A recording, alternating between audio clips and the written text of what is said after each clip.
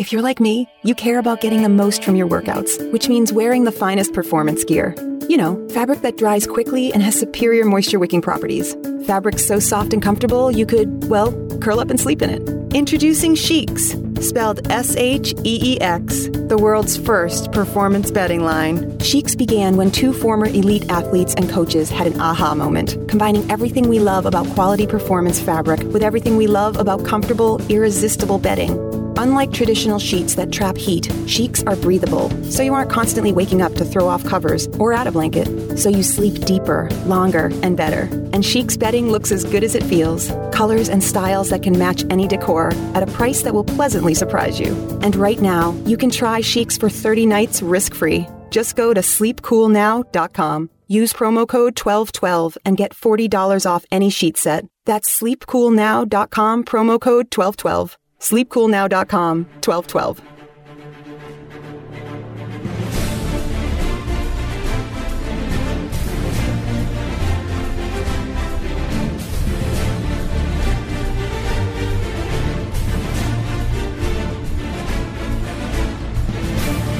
This is hour number one of the World According to Zig podcast. This is one of the very few places where you can still get the truth about news, politics, media, sports, and culture from a conservative perspective in this crazy upside-down world in which we now live. My name is John Ziegler.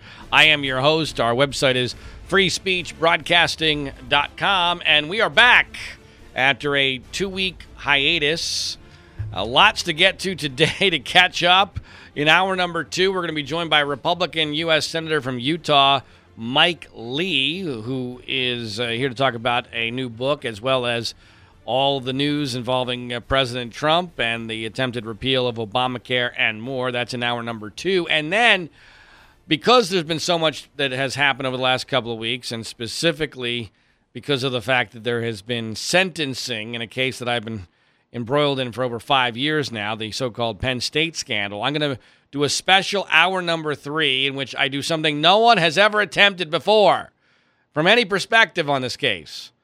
Tell you what really happened. Nobody can actually tell a story about what really happened. I'm going to try it in hour number three, so if you care even a little bit about that case, you will not want to miss that as well.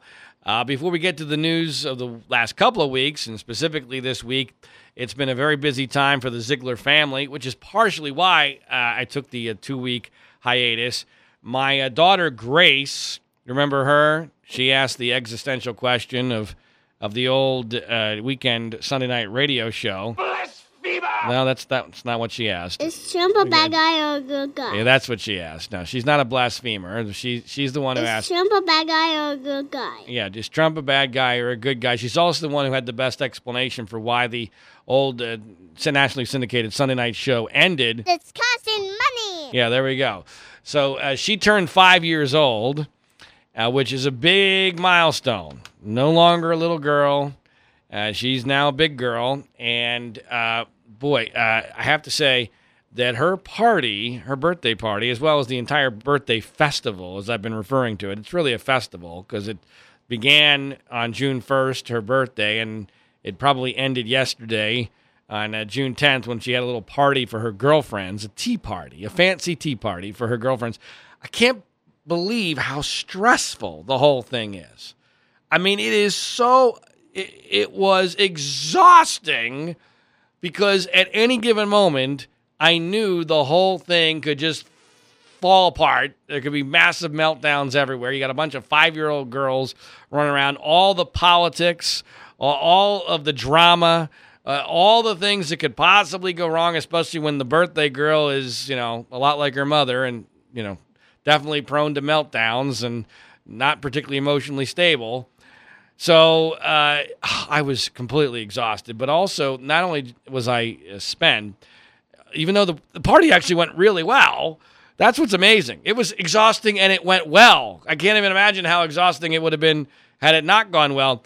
But the overall overriding lesson of all this, and I know that a lot of parents are dealing with the same issue, is kids in general are spoiled as hell, but kids now around their birthdays, it's ridiculous. It's just flat out ridiculous how spoiled kids are, and we're not even remotely rich.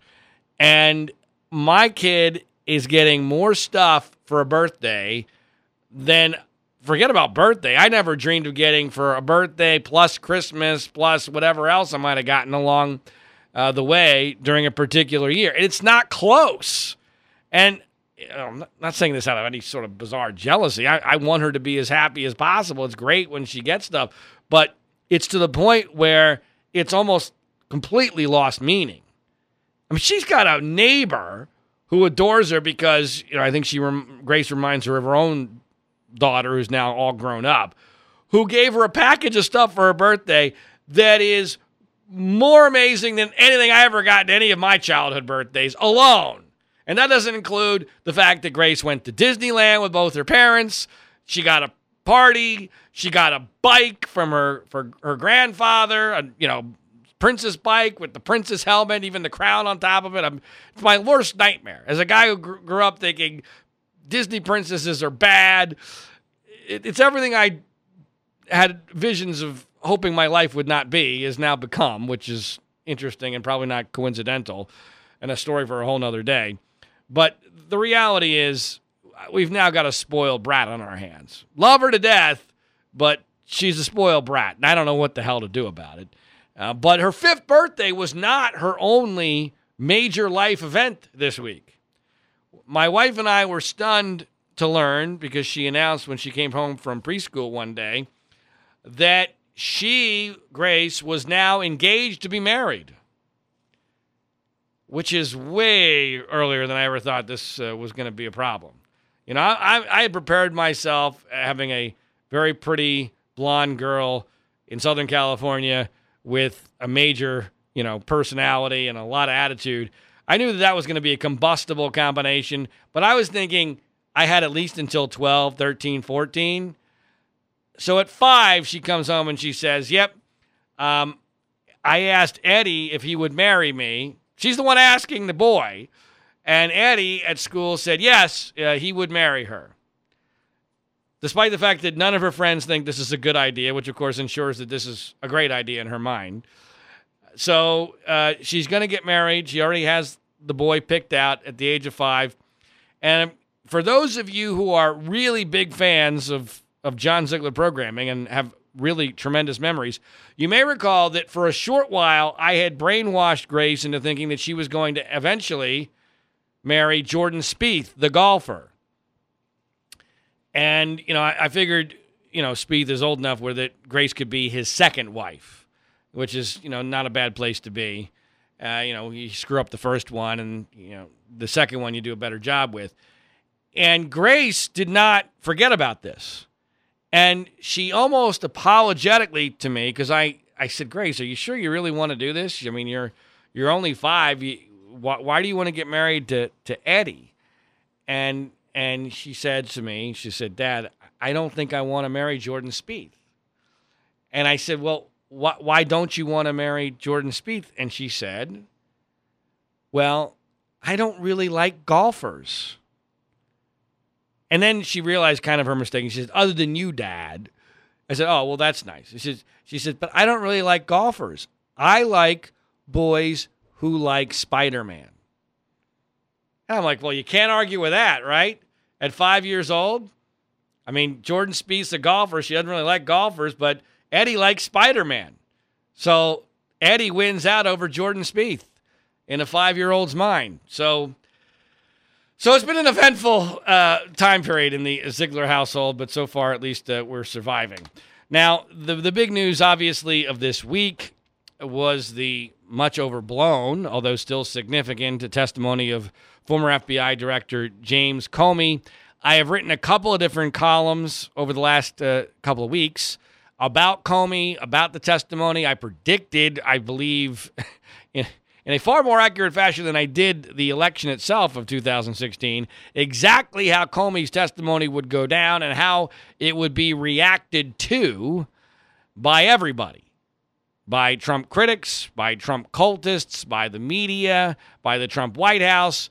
And you can find that all at freespeechbroadcasting.com. Let's start with a couple of basic premises.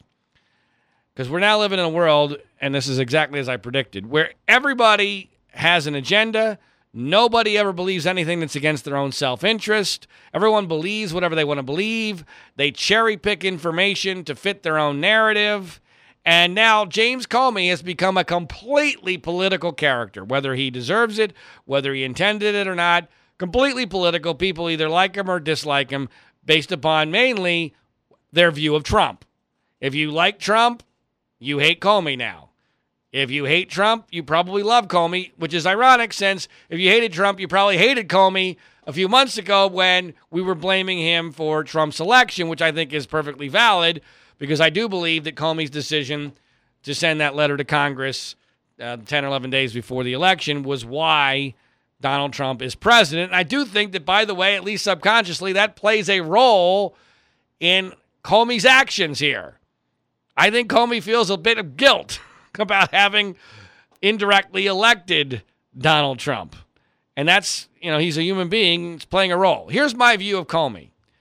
I think Comey is an exceedingly smart guy.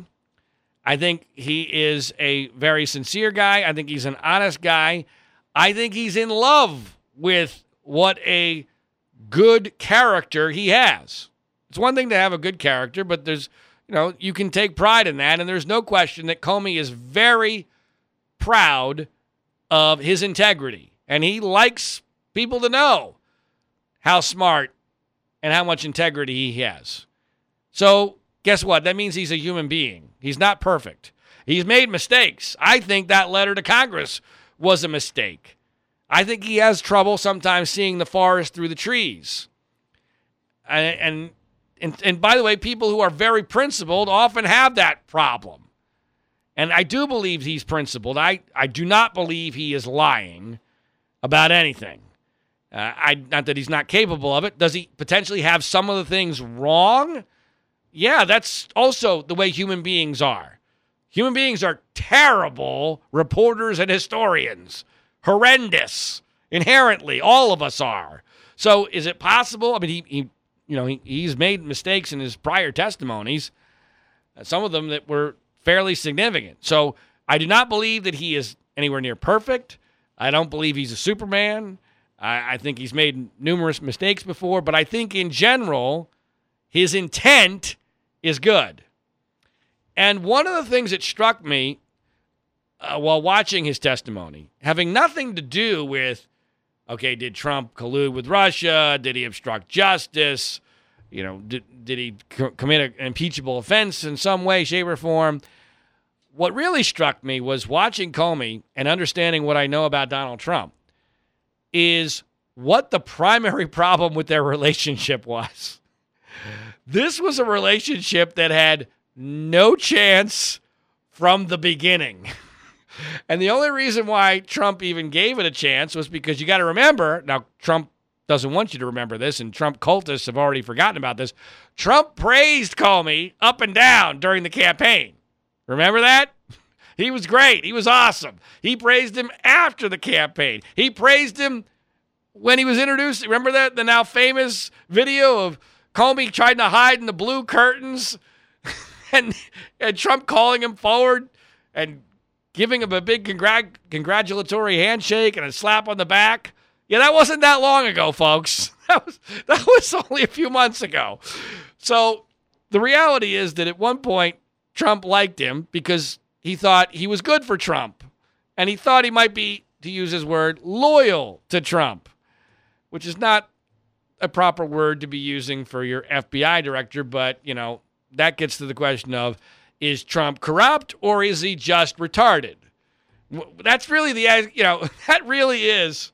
Grace asked a good question about Trump. Is Trump a bad guy or a good guy? Right. It's similar to that question is the issue of, is he corrupt or is he just a complete idiot? I think that's still an open question, and it could be both, by the way. It could be both. I don't think it's neither. But, all right, so here's the primary problem with the relationship. Comey is the subordinate. And in Trump's mind, which is incorrect, it's an incorrect perception because he's the president, he's not a king. In Trump's mind, Comey is like his a golf pro at one of his golf courses. He works for him, right? Personal loyalty to him. He does what he says. Well, that's not correct, all right? But that's in Trump's perception. And he's the leader. He's the boss. Comey is a subordinate who thinks his job is to be independent of the boss. And oh, by the way, his IQ is like 60 points higher. And his integrity level is infinitely higher than the boss.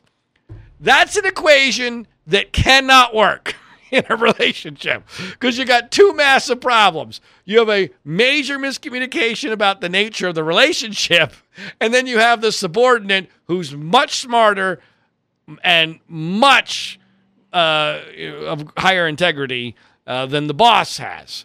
So the idea that this relationship broke down is hardly surprising. Now, what about what Comey testified to and the reaction to it? Well, to me, there's really only a couple things that are incredibly important. The first is that, once again, to be clear, and I've been saying this since day one, there is no apparent direct evidence of collusion between certainly Trump himself and Russia to try to win the election together. Now, that doesn't mean that doesn't exist. It means we haven't seen it yet. There's certainly a ton of smoke with regard to people who were integral in his campaign. Now, I do think there's some people who are discounting the collusion theory a bit too fast. Because to me, all right, I'm more than willing to believe there was no collusion. I believe his former senator from Pennsylvania, Rick Santorum, said he doesn't believe there was collusion because he doesn't even think Trump colluded with his own campaign. And this is a Trump supporter. So I get the idea that maybe they weren't even competent enough to collude with Russia. But I guess my major concern is, why is it that so many incredibly significant Trump aides have omitted meetings with Russian officials? The most recent that we've learned about is the Attorney frickin' General, Jeff Sessions, who, if the most recent reporting is accurate, and I have no reason to believe that it's not, and was certainly verified by Comey during his testimony, he not only testified incorrectly, even after he testified incorrectly and got called on it, he still failed to disclose a meeting with a top Russian official during the campaign. Why does this keep happening? Why? It's not that difficult to remember these things. This is not that long ago. These are important meetings.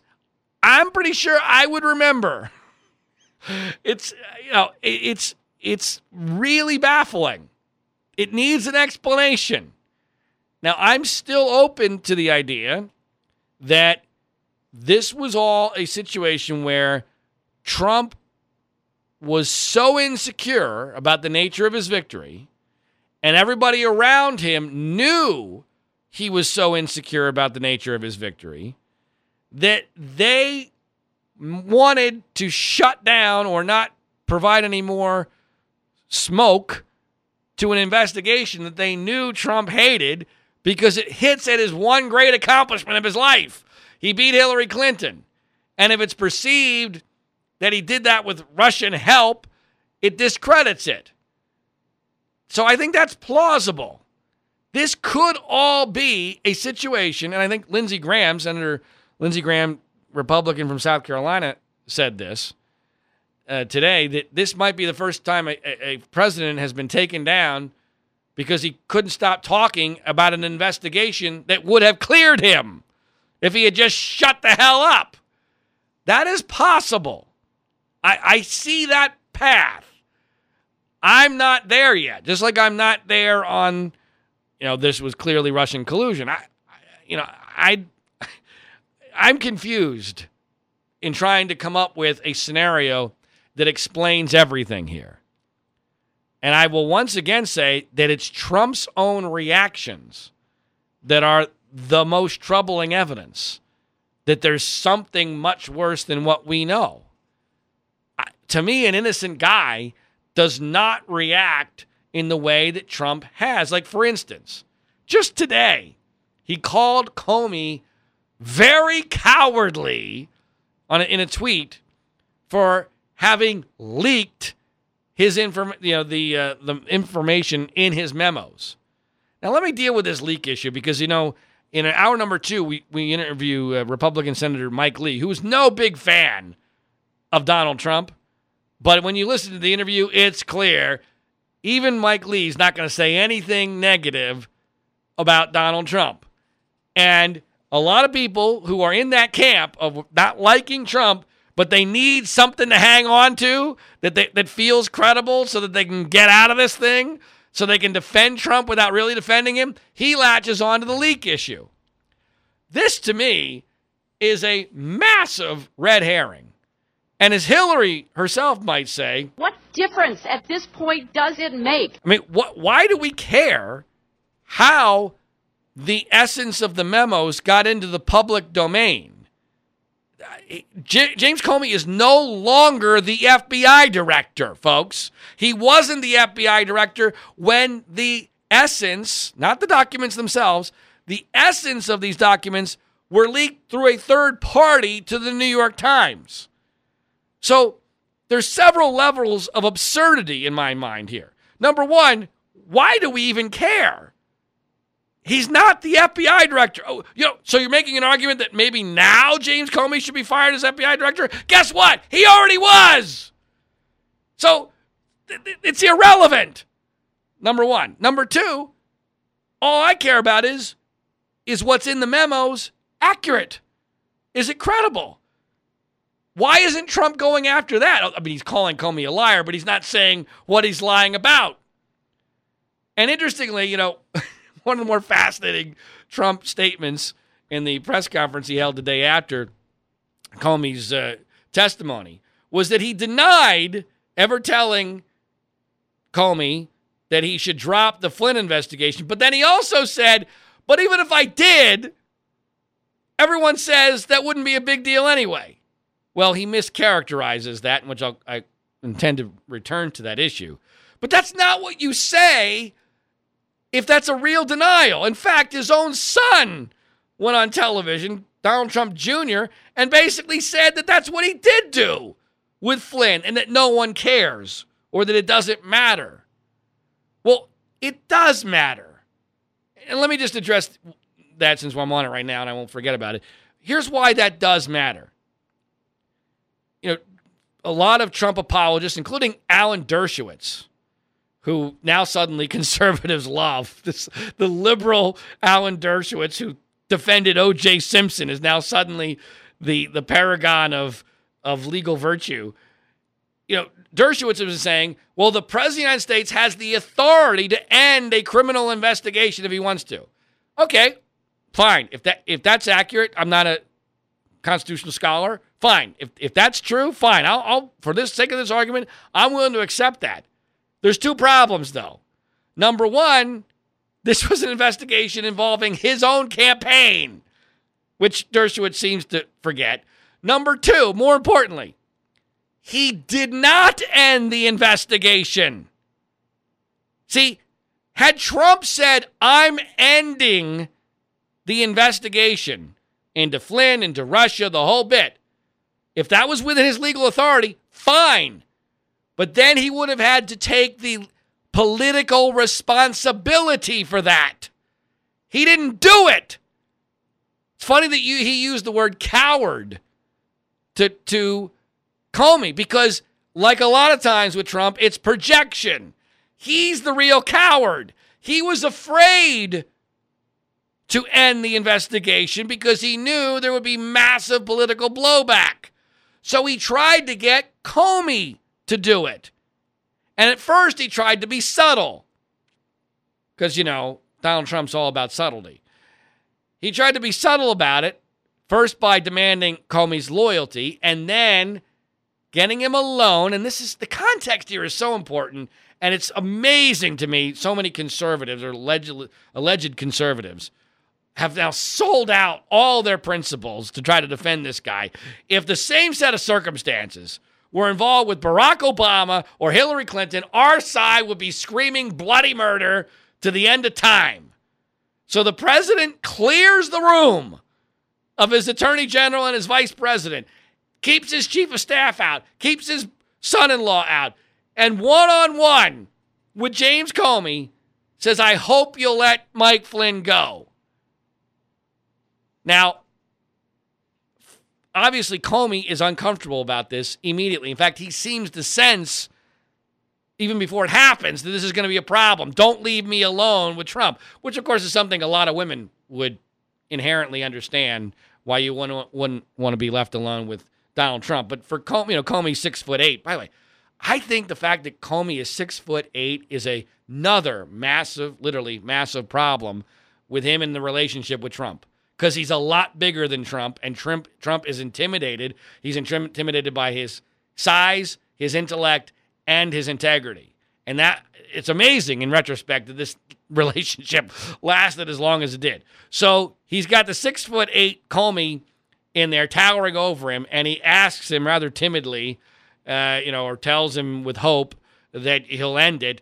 Comey is on guard immediately that this doesn't smell right. This feels wrong. Why am I alone with the White House, in the White House, in the Oval Office, and why is the president telling me these things? So then he immediately memorializes it in these memos, which I'll get to their leaking in a second, more the specifics of the leaking. So that's all consistent with a guy who is being pressured to end an investigation, a criminal investigation. Now, there are those who say, well, at that point, Comey should have resigned if it was really happening. Really? Seriously?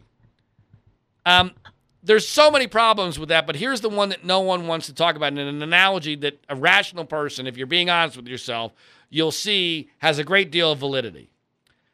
Let's say you're married to somebody, and you suspect that they are cheating on you. Like Comey suspected that Trump was trying to pressure him to end an investigation improperly. Now, do you leave your spouse because you suspect they're cheating on you? Highly unlikely. Highly unlikely. Especially in this situation where the two are tied. I mean, Comey knows that he needs to stay in the job because there's some serious shit going on and that nobody else can take care of in his mind as well as he can. So, just like a marriage, you're not going to leave your spouse on a suspicion. Now, so Comey has this suspicion, and because he has this suspicion, he's running the memos to keep a record of this. He doesn't know for 100% that Trump, to use my analogy, is actually cheating on him until he gets fired.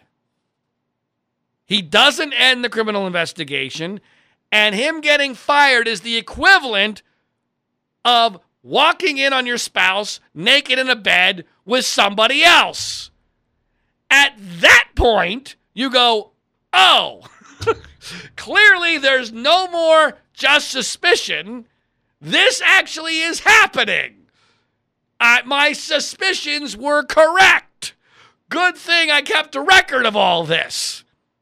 So that's what blows my mind more than anything about this whole controversy, is conservatives like to look, because they don't want to admit that the guy that they sold all their principles to is a lying sack of crap who probably committed impeachable offenses.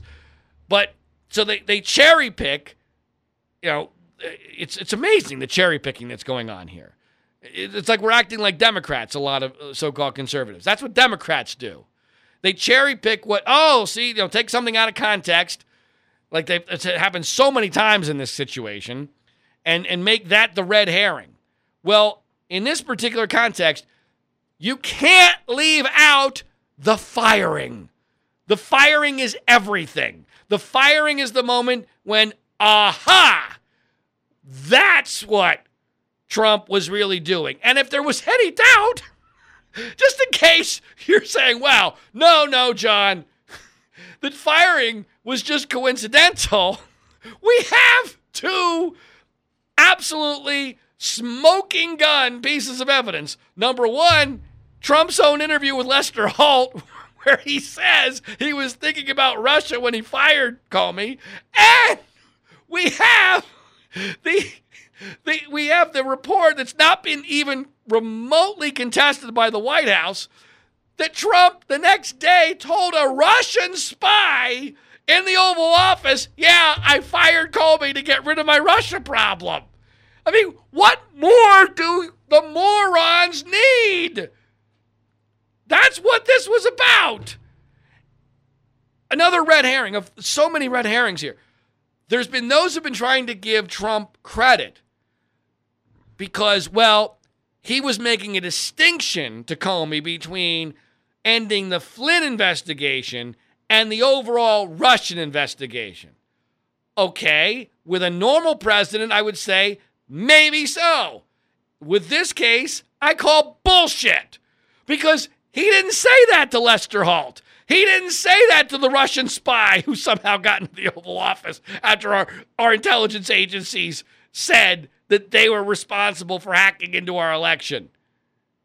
No, he made it clear this was about Russia as a whole. So that's another bullcrap red herring by desperate people who want to believe that Trump isn't who he really is. So with regard to this leak, so then the memos, the leaking of the memos, I want to make sure that I cover all this in totality. So now Trump wants to focus on that, which is hilarious because the first leaker between Trump and Comey was Trump. When Trump fired Comey, what was the first thing he did? He wrote a letter, which was made public, to Comey in which, and everyone said at the time, and I did as well, bizarrely referenced the fact that he wanted to thank Comey for telling him on 3 separate occasions that he was not personally under investigation. That is leaking the nature of their conversations, right? So in a rational world, right there, once the president has done that, all bets are off, buddy. So you're leaking our conversations. So therefore, ethically, if not legally, Comey is under no restrictions at this point. The president has leaked that the FBI director told him, presumably confidential, in a confidential fashion, that he's not under personal investigation. I now believe, by the way, and this is in the realm of the benign, as the most benign interpretation I can come up with regard to what was really going on here, I now think that that was a large part of why Trump fired Comey in the first place. He's such a narcissist and so incapable of seeing beyond what's going to happen on that day. I mean, Trump is a guy who acts like every single day is his last day on earth, that there's never any concern for the repercussions.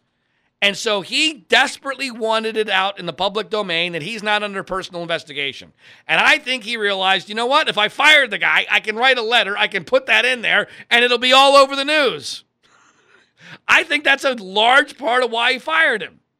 So we got the first leak here is from Trump. It's not from Comey.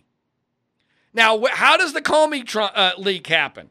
The Comey leak happens, according to Comey, it happens after Trump tweets about the fact that Comey better hope that there aren't tapes of their conversations before he starts leaking. These are tapes that to this day, Trump and the White House will not confirm nor deny their existence, which is astonishing. That is astonishing that they're not willing all this time later to say whether or not the president was telling the truth in a public pronouncement that there might be tapes of the Comey conversation. So Comey's testimony is, in the middle of the night, he starts to think, wow, the president mentioned tapes. I better get my memos out there. Now, this is, speaking of the red herrings, another red herring here from the Trump cultists who will believe anything. Trump's lawyer claimed that this was an inaccurate testimony from Comey because the day before the tweet by Trump, the New York Times had an article that included information from the memos, specifically about a dinner between Trump and Comey. And that somehow this is a smoking gun that Comey, he's lying. Bullshit, people. Here, it's absurd. That is an absurd leap. And here's why it's an absurd leap. If the New York frickin' Times knew that there were memos of Comey's memorializing these conversations with the president on, I think it was May 11th was the date. If they knew that in that article, that would have been the height of insanity for them not to put it in there. There's absolutely no reason for them not to put it in there. And there is a ton of other ways they could have gotten that information. They could have gotten that information simply by someone who was there. Maybe it was Comey himself. Who knows? We don't know because they didn't reveal the source. Simply giving a description of what happened at the dinner. Apparently, numerous people knew about what happened at that dinner. So it's a lie.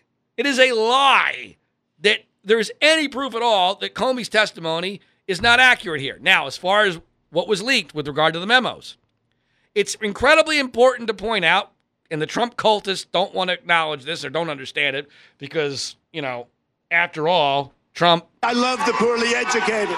He takes advantage of the people's lack of understanding of the way things work. Here's what happened. Comey asked a friend to read some of the memos to the New York Times. Now, that is vastly different than Comey taking FBI work product, which may or may not have been classified, and handing it to the New York Times. And as I've been saying on Twitter all weekend long, if this was really leaked, can someone please show me a copy of it? Where are the memos, ladies and gentlemen? Where are they? Have you seen them? Had they been leaked, what are the chances that we would not have seen them at this point? 0. They were not leaked. Now, it might sound like semantics, but it's not from a legal standpoint and from an ethical perspective. What's being lost here, I think, is that the New York Times actually made a very, very shaky decision, in my opinion, as a guy who knows a bit about journalism. Not that journalism still exists, but I'm a historian of when journalism actually did exist. I don't think the New York Times had any damn authority or right to publish that story. I don't think having a friend of James Comey read something that they're purporting to be memos that he wrote reaches the level of reporting in the New York Times, and certainly not to the level where every damn news organization in the country picks it up instantaneously. No, I'm sorry. That's not good enough, especially with this level of a story. The New York Times, in my opinion, unless there's something we're missing here, unless there's a piece of information, piece of the puzzle that's not in evidence currently, I think the New York Times made a bad call. Now, why did they make that bad call? Because the story is just too damn good.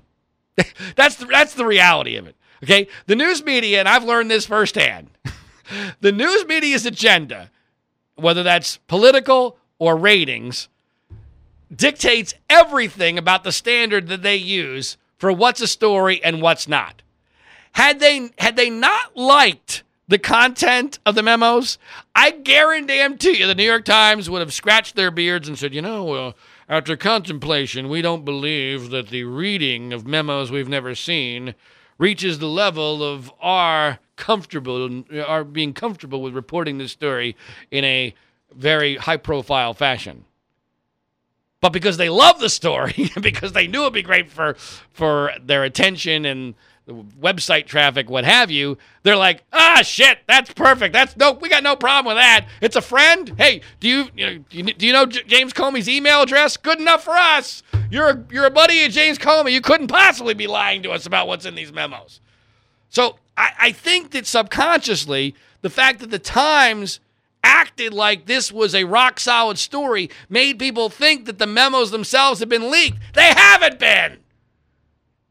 There's no documents. There's nothing that Comey. Do you guys really think? Do people really think, as apparently a lot of people on Fox News and supposed conservatives, do they really think that James Comey is stupid enough and ignorant enough to break a law with regard to leaking classified information, if in fact this was even classified, which I don't think it was? These were his own notes. Yes, I can certainly see that they were potentially FBI work product, but that FBI work product has not been leaked, quote unquote. All right? So there's so many damn red herrings in all this. Another one that just came to my mind, which the New York Times did a fascinating article about today, about how these incredibly fringe characters on Twitter, these pro-Trump cultists, people I've dealt with and I even know, and these are not credible people. I mean, these are people I wouldn't even let on my damn podcast, all right? These are the dregs of humanity who get stories injected into new Fox News Channel and the Rush Limbaugh show. Like, for instance, the idea that Comey, and I know a lot of so-called conservatives think this actually happened. I've seen it quoted in major so-called conservative media, that Comey testified previously, I believe it was May 3rd, that he had never been pressured to end an investigation. You probably heard that, right? Boy, that sounds damaging. Except there's a couple of problems that they don't want to tell you, which the New York Times did a really good job. I can't believe I'm complimenting the New York Times because I can't stand the New York Times, but this is the upside-down freaking world we live in. But the New York Times did a really good job of explaining, no. The problem with that is that's not what Comey was asked. Comey was not asked about Donald Trump.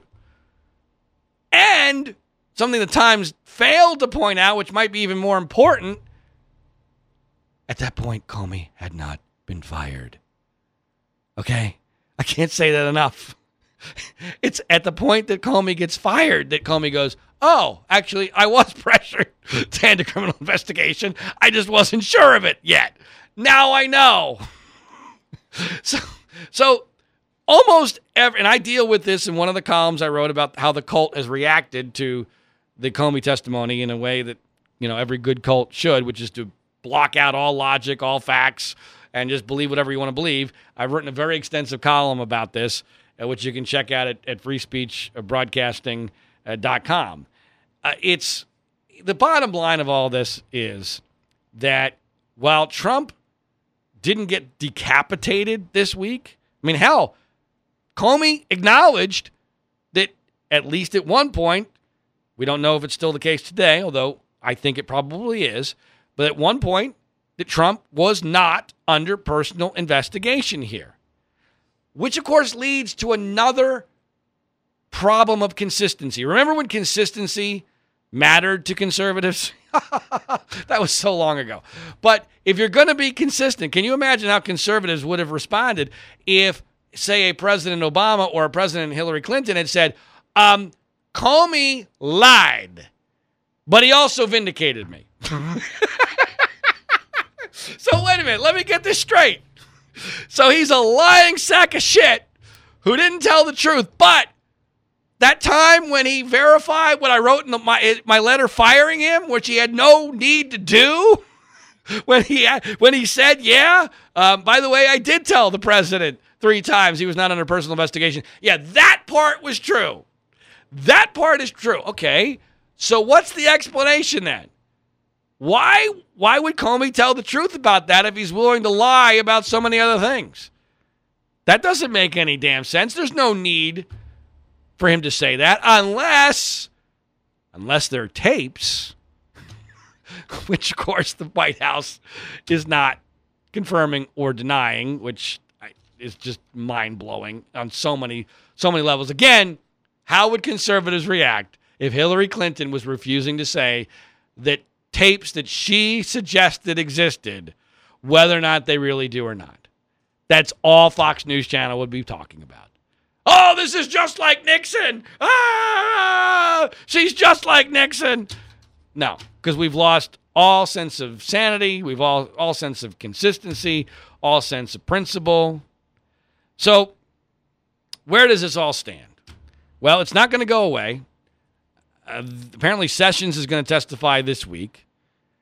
The Sessions thing could theoretically be the most important element, or at least new element, to come out of the Comey testimony. It is obvious that Comey has a grudge against Sessions. And frankly, I don't blame him based upon what he is saying. Because it sure seems like Sessions hung Comey out to dry in every possible way. He had asked Sessions, don't leave me alone with Trump, and he did.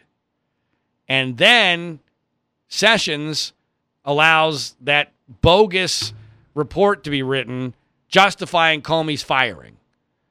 Got to remember, by the way, I know this is ancient history, not only is Comey a Republican, but he's the guy who helped elect Donald Trump. You would think he would have some semblance of credibility with our side. But no. We now live in a monarchy, and we must do all to protect the king. It's all about protecting the king. And when you're in a cult, you can't help yourself because it's like a freaking virus. It's like a zombie virus. I've seen it myself. It's destroyed people close to me. It got to Leah Brandon, my former co-host on the National Syndicated show, and we'll never speak again because now she's a zombie. Even my wife has a little bit of the virus, which it scares me. I kid her about it all the time. Occasionally, it'll flare up like a case of shingles. And I have other friends I've seen have signs of this Trump virus. There's no known cure. I'm somehow inoculated from it. I don't know why, but it is a scary, scary thing. So this story's not going to go away. And by the way, has been my primary problem with Trump from day one is, what are we going to get in exchange for what we're giving up? I've always said from day one, this is a bad deal, potentially catastrophically bad deal, like a Trump Atlantic City casino level bad deal, all right? And frankly, we've gotten very little so far. Summer is about to hit, so nothing's going to get done during the summer. That leaves the fall. The Russian thing is not going away by the fall. That's going to be dragging him down at least through then. I can't imagine Mueller exonerating everybody by then. And so that gives him a window of a couple of months. September, October, November. By the time it's December, now you've gotten into Christmas, it's over, okay? So you got basically 3 months. We are effectively, we only have 3 or 4 months left of trying to get something done before we're now in an election year and it's over, okay? So we are really close to putting an end to what Trump can get done during his so-called honeymoon period, which didn't even exist because he kept putting his foot in his mouth, and because of, I will be the first to acknowledge the media had it out for him. And by the way, the media having it out for him has turned out to be Trump's greatest asset. Because if the media wasn't so clearly out for him, some of what they are saying might be seen as credible among his base of support. But it's not, because the media lost all their credibility, which is their own goddamn fault. Because they don't deserve any credibility. They lost it a long time ago. As I often say about CNN, if you had wanted to be believed about Trump-Russia, maybe you shouldn't have spent 3 months in 2014 chasing a Malaysian plane that was missing. Maybe you should have made that decision then. Maybe you should have thought, someday we're going to need this credibility. But they didn't, because the ratings were too good. So Trump's going to survive this Russia thing, in my opinion. I told a friend from Breitbart, who's even more of an anti-Trump person than I am, but they still work at Breitbart currently, trying to keep it stealth. I told them that, and they disagree with me, I think Trump will serve out his term. I even think there's a chance he gets reelected. I think there's a chance he gets reelected with a Democratic House and a Democratic Senate, and then look the fuck out. I think that's because I don't see who the hell the Democrats are going to run. I really don't, and it's very difficult to beat an incumbent president, even one as unpopular as Donald Trump. So that's, to me, what the focus ought to be. It's one thing to defend what he has done with regard to wrongdoing with regard to Russia? Is it a crime? Is it an impeachable offense? All that's significant, but it's not going to be super relevant until and unless the Democrats take the House, because Republicans, as we see in hour number 2 with our interview with Senator Lee, they ain't abandoning Trump. As long as the cult stays firm with Trump, which they clearly are, the Republican Party ain't abandoning him. They're just going to make excuses, and they're just going to keep driving up the price we're going to pay long term for this fiasco. That's what's happening. We just keep doubling down, tripling down, quadrupling down, giving up more and more of what's ever left of our credibility for what we're going to pay when this is all over. What are we going to get in return? Well, it's not looking like very much. One of the things that Senator Lee references is, because I asked this of him, is, what is it that we're getting? And a lot of Trump fans are pointing to the fact that we are pulling out of the Paris Climate Treaty. That happened while we were on hiatus. To me, this is a classic Trump, quote-unquote, achievement. Boy, it feels good, doesn't it? It feels good that we've finally pulled out of this bullshit, fantasy, religion-based accord that wasn't going to help anything, even if you believe in climate change. No one really believes it was going to solve the problem. It was all about feeling better. And boy, he stuck it to those Europeans and the liberals. Awesome, man. But the net effect is basically zero. Nothing's going to change. Effectively, what happened was we, as the United States, temporarily decided that climate change is no longer our state religion. That's basically what it was. Just philosophically, we said, you know what? We no longer consider climate change to be the state religion of the United States of America. And, of course, the liberals went bananas. Blasphemer! Yeah. Blasphemy! He said it again! Yeah, that's what it is. Climate change is a religion, and Trump has temporarily said that philosophically, it's no longer our state religion. Is that going to impact anything? No. It's not going to impact anything. Here's why. It doesn't go into effect until, ironically enough, the day after he runs for re-election, assuming he's still president. So worst case scenario, we pull out of it, and then a couple of months later, a Democratic president gets us right back in. So there'll be zero impact. Number 2 reason is there have been numerous major states, including this one here in California, that have already said that they're going to still abide by the treaty regardless of what the United States does. So this isn't going to change anybody's life. It just felt good, and it was easy, and he could do it on his own. That's the essence of Trump's quote-unquote accomplishments. He's not doing anything that's permanent. He's not doing anything that's real. He's not going to change anybody's life. He's not going to make America great again. He's simply temporarily making his cult feel good and give them something to hang their hat on that, boy, yeah, he's upholding his promises, and it's America first, baby, when it's really all just bullshit. That's what it is. It's all just bullshit. And I said it a million times, but it bears repeating. I'd be willing to go along with this party that we're having if we at least were having a good time. If you're going to spend all this money on a party and you're going to get drunk off your ass and you're going to get on, you're going to do all these drugs and end up vomiting in the side of the road into the gutter, I want to at least have a good time.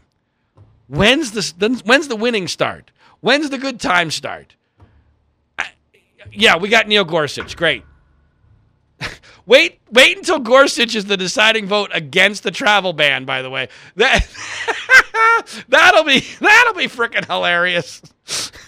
I mean, I hope Gorsuch is great as much as anybody is, but at best, see, people forget, at best, Gorsuch is a slight step down from Antonin Scalia. There's no way he's as good as Scalia. We can only hope that he's almost Scalia. So inherently, we're still losing there. Now, would we have lost more under Hillary? Yeah.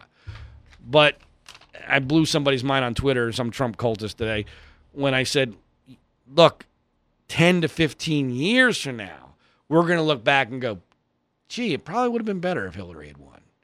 We'd be in a lot better shape. And I believe that. I believe the evidence is overwhelming that that's the case for all the reasons that I've already stated. All right, a couple of other things that have happened in recent weeks that I wanted to mention very quickly in this first hour. So sad to see the passing of Adam West, Batman. I don't get upset when super old celebrities die normally, but Batman was my first favorite TV show. And what I found really interesting about Adam West and the character of Batman is that, as a kid, when I think I first started watching it when I was 7, 8 years old. And, back when there were only 4 channels and anything on television was a big frickin' deal. Wow. This you can't miss. There's no recording it. You get one shot at it. And when Batgirl was in there, I felt a special tingle that didn't quite understand, but I've later found to be very significant. But the beauty of Adam West's Batman was that as a kid, I thought it was all very serious. I thought it was all very real. I thought this was like a real superhero show, and that it all made sense. But when you looked at the same episodes as an adult, it's freaking hilarious. It is comedy gold. It's all a parody, but you don't see it as a child. And so yesterday I made that observation, and I realized, wait a minute. I made an observation on Twitter, and I said, wait a minute. This is exactly like Donald Trump. That if your brain isn't fully developed and you have a childlike view of the world, it seems totally serious. But when you're an adult and you are able to see things through the prism of reality, you go, this whole thing is bullshit. It's all a big joke. So that's what I take away from the passing of Adam West, who was seemingly a great guy. And it really, that, from an acting standpoint, that takes a lot to be able to play to 2 completely different audiences. Kids take you seriously. Adults think you're hilarious. And Adam West was able to do that. Another guy who I once greatly admired was very much in the news for the last couple of weeks. Tiger Woods. Wow. Things I never thought I would see, but the mugshot of Tiger Woods after his DUI arrest is as startling as Donald Trump becoming president in my mindset. I have been trying to piece together what the hell happened here, and I can't. None of it makes sense. I don't understand why he was out and the night before Memorial Day at 2 a.m. driving alone, gets in a car. He gets in a car accident, 2 tires slashed, both ends of his car banged up, and there's no known evidence anywhere. He didn't hit anybody else. There's nothing around him that showed any other damage. There's no real explanation for where he was. He literally didn't know where he was. He thought he was coming from Los Angeles, where he was playing golf, which he can't play golf anymore because of his back, and he was in Florida.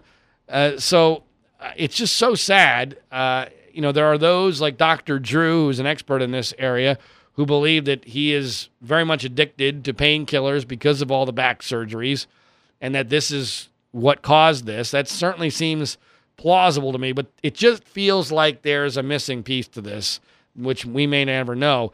But the main bottom line is there is no way Tiger Woods is coming back in any way, shape, or form what he ever was. And one of my best predictions ever is going to end up being the cover story I wrote for the Louisville Weekly newspaper in August of 2014 at the PGA Championship, which was being held in Louisville, where I used to work as a radio talk show host and a television host, where we put Tiger Woods in a casket and buried him on the cover, saying that he would never be coming back. And that was true, because after that point, he has never done anything close, and he may, emphasize may, play at the professional level again, but at 41 years old in this day and age, where your prime is basically 27 in golf now because of technology and fitness, there is just no way. It's over. And it's just a matter of how bad it's going to be with regard to his life. It's an incredibly sad story.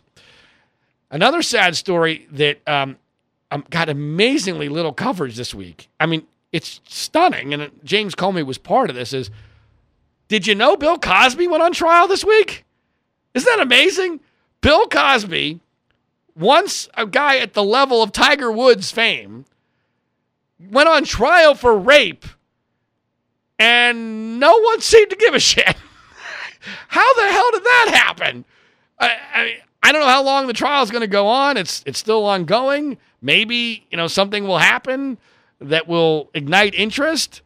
I don't know whether or not the ratings on it stink. I don't get it. But by the way, Bill Cosby is under trial, and no one seems to care.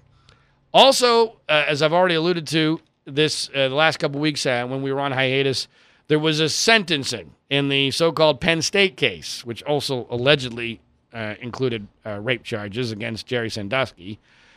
I have, as you probably know, been following this case, not just following it, I've been part of this case for far too long, over 5 years. So much a part of this case that when the prosecutors gave the judge their filing for the sentencing for the 3 Penn State administrators who were found guilty of a misdemeanor, 2 of them pled, 1 of them was found guilty, even though the jury foreman said that if they had known the full specter of the whole situation, they would have voted not guilty. So when the prosecutors filed their motion to the judge asking for punishment for Graham Spanier, the former president of Penn State, a guy who I at one point was very close to in all this, I'm not lying, not exaggerating. You can look it up for yourself. The first page or 2 of the filing was about me. 14-page filing, and the prosecution decides to use me as the justification for throwing the book at Graham Spanier because I had caused so much. I was a supporter of Spanier's. I guess this is the logic. And because as a supporter of Spanier's, I've been causing so much damage to these poor, innocent accusers that this warranted the greatest punishment possible. Now, I have no idea whether or not that argument worked, but that's basically what they got. They're going to jail for something that they didn't do, for something that didn't happen, that they know didn't happen, that there's no evidence ever happened. And no one gives a shit because the media loves the narrative. And that's all the media cares about is their own self-interest. So in hour number 3, I'm going to tell you a story you've never heard before because it's never been told. I'm the only one that can tell it. What actually really did happen in the Penn State story. That's hour number 3 on a special hour of the World According to Zig podcast. As always, I ask only 2 things of you. Share this on social media. Share this podcast on Twitter, Facebook, what have you, word of mouth. And also, do yourself a favor, and if you're one of those people who sleeps at night, and when you sleep, you use sheets, stick around and listen to this important message. My name's John Ziegler. Our website is freespeechbroadcasting.com. Coffee? Oh, thanks. How did you sleep? Ugh, like a baby. I don't want to get out of bed. Ever. These sheets are incredibly soft. What did you say they're called again? Performance bedding by Sheets.